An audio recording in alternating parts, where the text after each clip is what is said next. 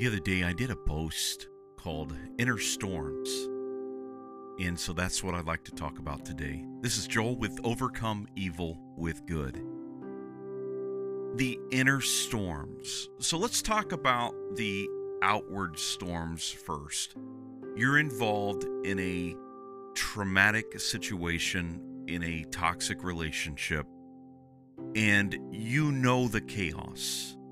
You know the confusion. You know the fear. You know the sense of obligation, guilt. You know what it means to be manipulated. You know what it means.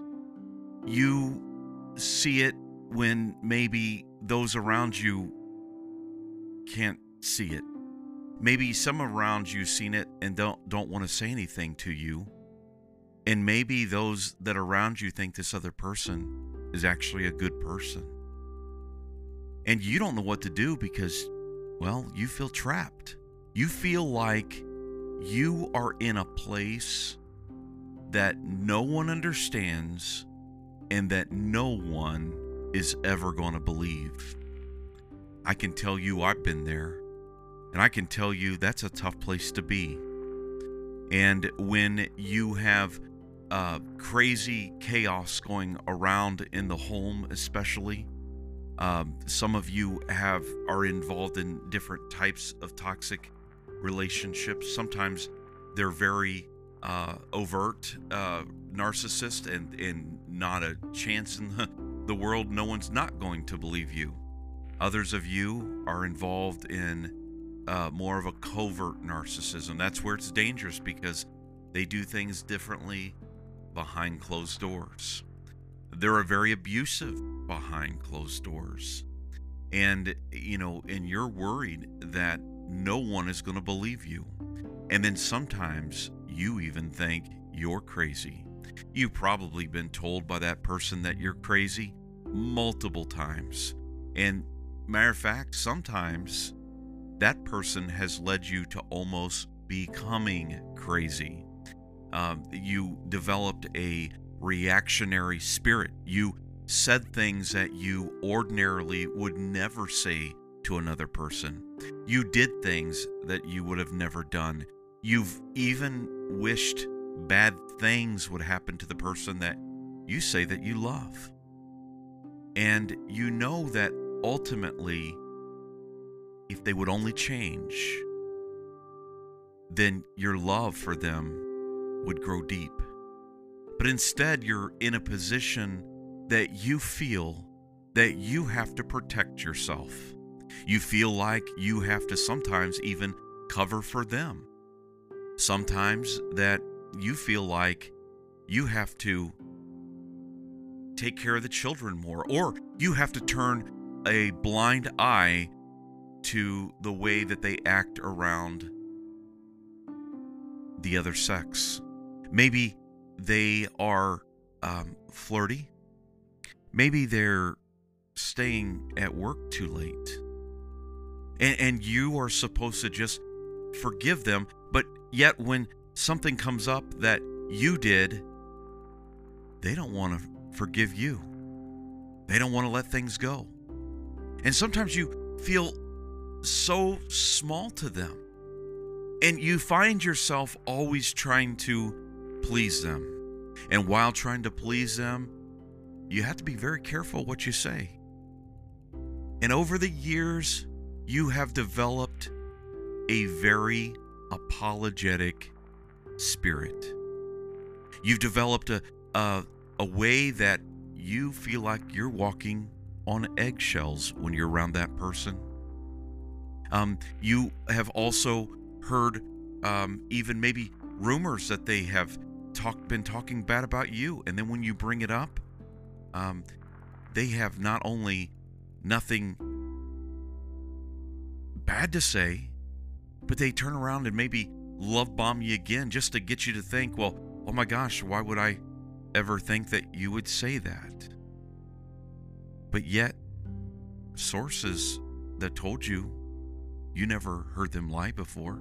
Or maybe sources that had told you that this person's not who you think they are. Or they tell you, maybe the person that is blaming you for cheating, they're cheating themselves. But you thought in yourself, well, you know what? They could never do that. A lot of things they could do, but, I don't think they would do that.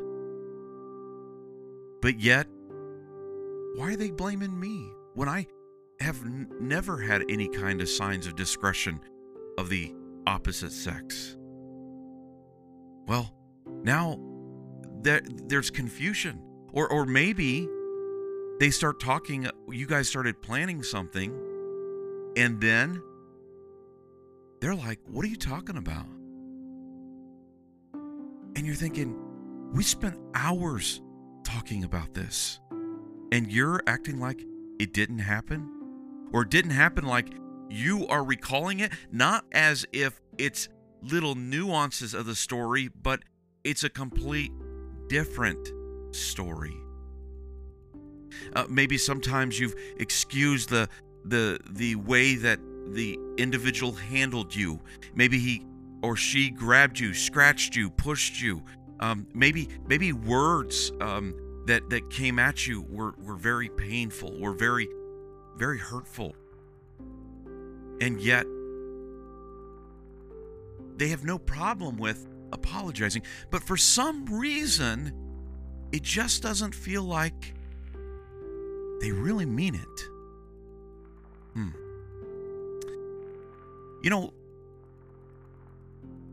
A lot of people are in that place. I've been there.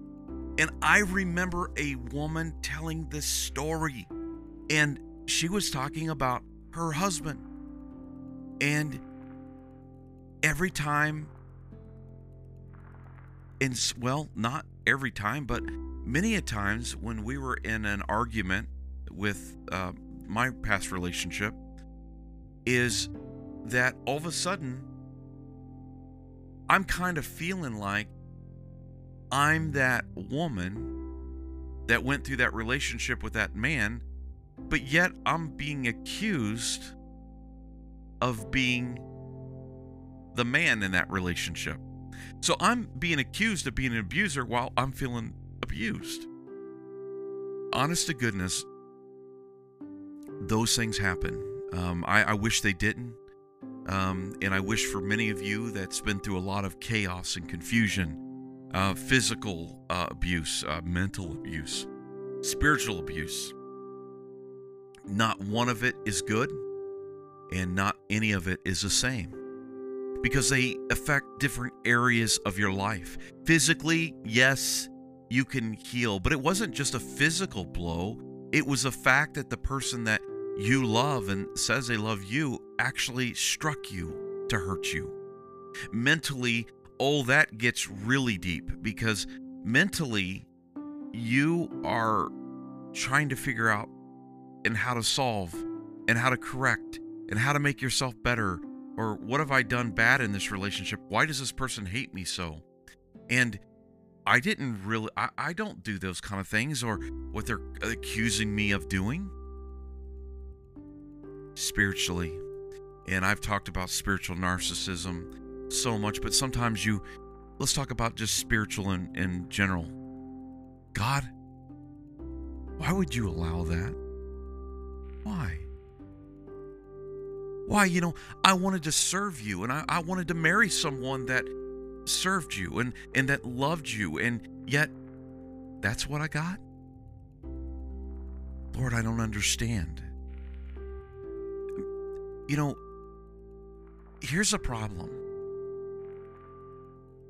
When that person acts spiritual, or at least around other people, at least people at church, at least the people in his family, and they act like the spiritual leader, and matter of fact, they seem a lot more spiritual than you. Well, how twisted is that when they're the ones abusing you? And so now you got this spiritual abuse because you don't feel like you're as good as them sometimes, and you're wondering, if that's the same God, I don't want to be a part of that. And then finally, like me, I woke up one day when I was standing at the doorway, and she said, my God and my Holy Spirit would never do that. My God and my Holy Spirit would do this. And that's when I started laughing. And I praise God that day because I finally understood it in a deeper level for the first time in my life. Now, this had been 18 years into the marriage, and finally, I got it. I got it. It was not about an argument that I knew that I was winning. It wasn't about a fact that we both looked at and, as something that happened, an event or a thing that was said, and I know I'm right and I know that she's wrong. And no, it wasn't about that at all. Because it was like the Lord had told me at that moment, Joel, listen to her. Her God and her Holy Spirit would never or would always. The problem is this: you and her serve a different God. And boy, did I rejoice, because I don't want to serve that kind of God. Is that the God, little g, that we find in the Bible that seeks to steal, kill, and destroy? That, as the Bible refers to as Satan or Lucifer? The morning star? The one who deceives? The accuser of the brethren? Well, that sounds just like the God that she worshiped. And I was not only encouraged that way, but I was encouraged to know and just to solidify my relationship with the God that is the God of the Bible. The one that says that he loves me, the one that says that I am blessed, the one that died for me, the one that said, therefore there is now no condemnation to those who are in Christ Jesus. And the emphasis is now. Now there's no condemnation. Well, I lived a life for years of feeling condemned. Still to this day, as I talked about at the beginning of this podcast, storms. Oh, the day, August the 21st of 2017. Oh, what a glorious day. I walked out of that house to never, ever go back.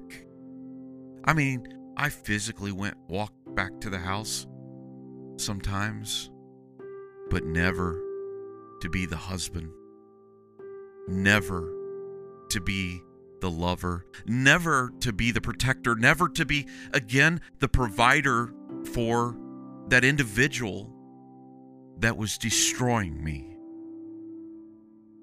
Oh, how I wish that there could be people that could understand this. Now, I know the majority of the people that are listening right now understand this fully. You may not have as bad of a story as I do. Maybe you have a worse story than I do. But either way, we're in a community that we understand each other. Please understand there are deceivers out there. There are people that clothe themselves in sheep's clothing, but inside they are ravenous wolves. And there is not a doubt in my mind that they are planted by the enemy himself. Why?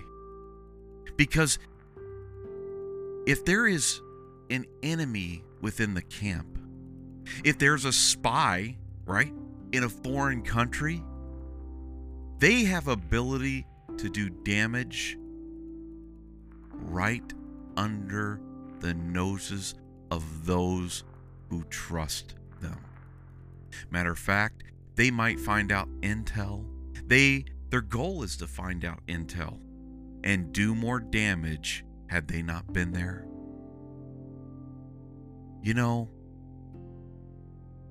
We went through a pandemic and we were scared of this virus. We couldn't see it.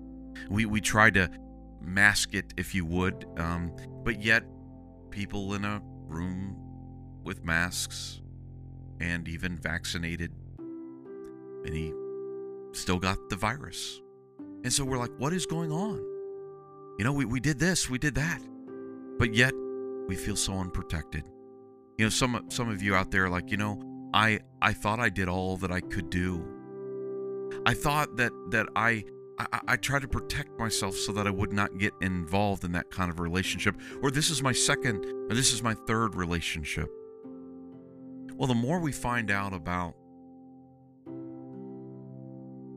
the virus, the more we find out about a toxic person, a narcissistic type person, a person that, honest to goodness, I believe this, that they are on the side of the devil. You heard me, and I don't feel a bit crazy saying it, because my mom taught me, and I'm sure her mom taught her this, and so forth. If it looks like a duck, if it walks like a duck, if it quacks like a duck, it's probably a duck. That was wisdom to say, hey, if a person is acting this way and they're doing all the signs of that, well, guess what? They are a liar. They are a deceiver. When these people are in our life, they come but to steal, kill, and it feels like they're trying to destroy our life.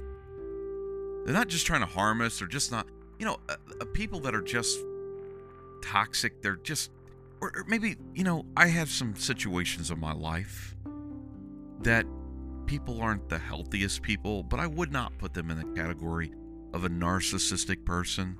So the key is not to label people, except for when you finally understand and you're able to put some kind of a label. I had a little skin thing on the tip of my finger, and I thought it was a callus, just a small little thing right at the corner of my fingernail. And I'm thinking, how was that happening? How in the world am I getting a callus on my middle finger, on my left hand? That's odd.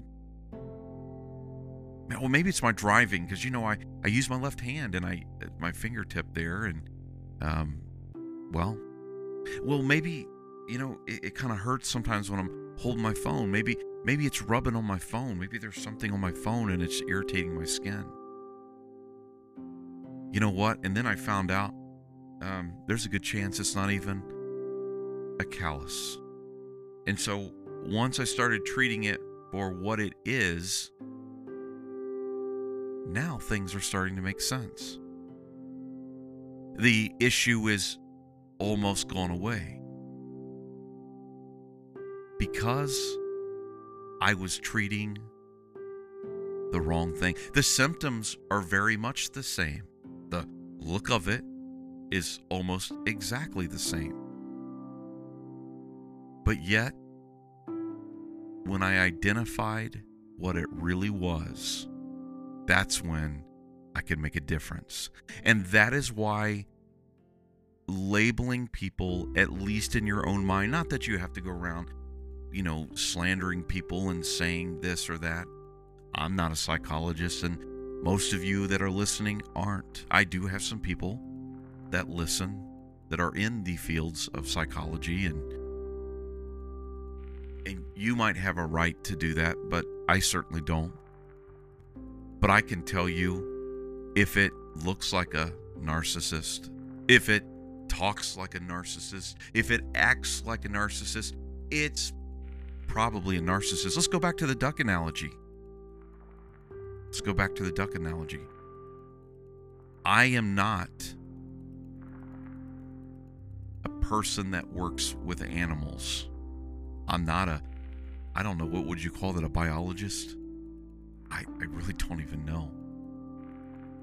But I don't work with animals. But you know what? I've seen a lot of ducks.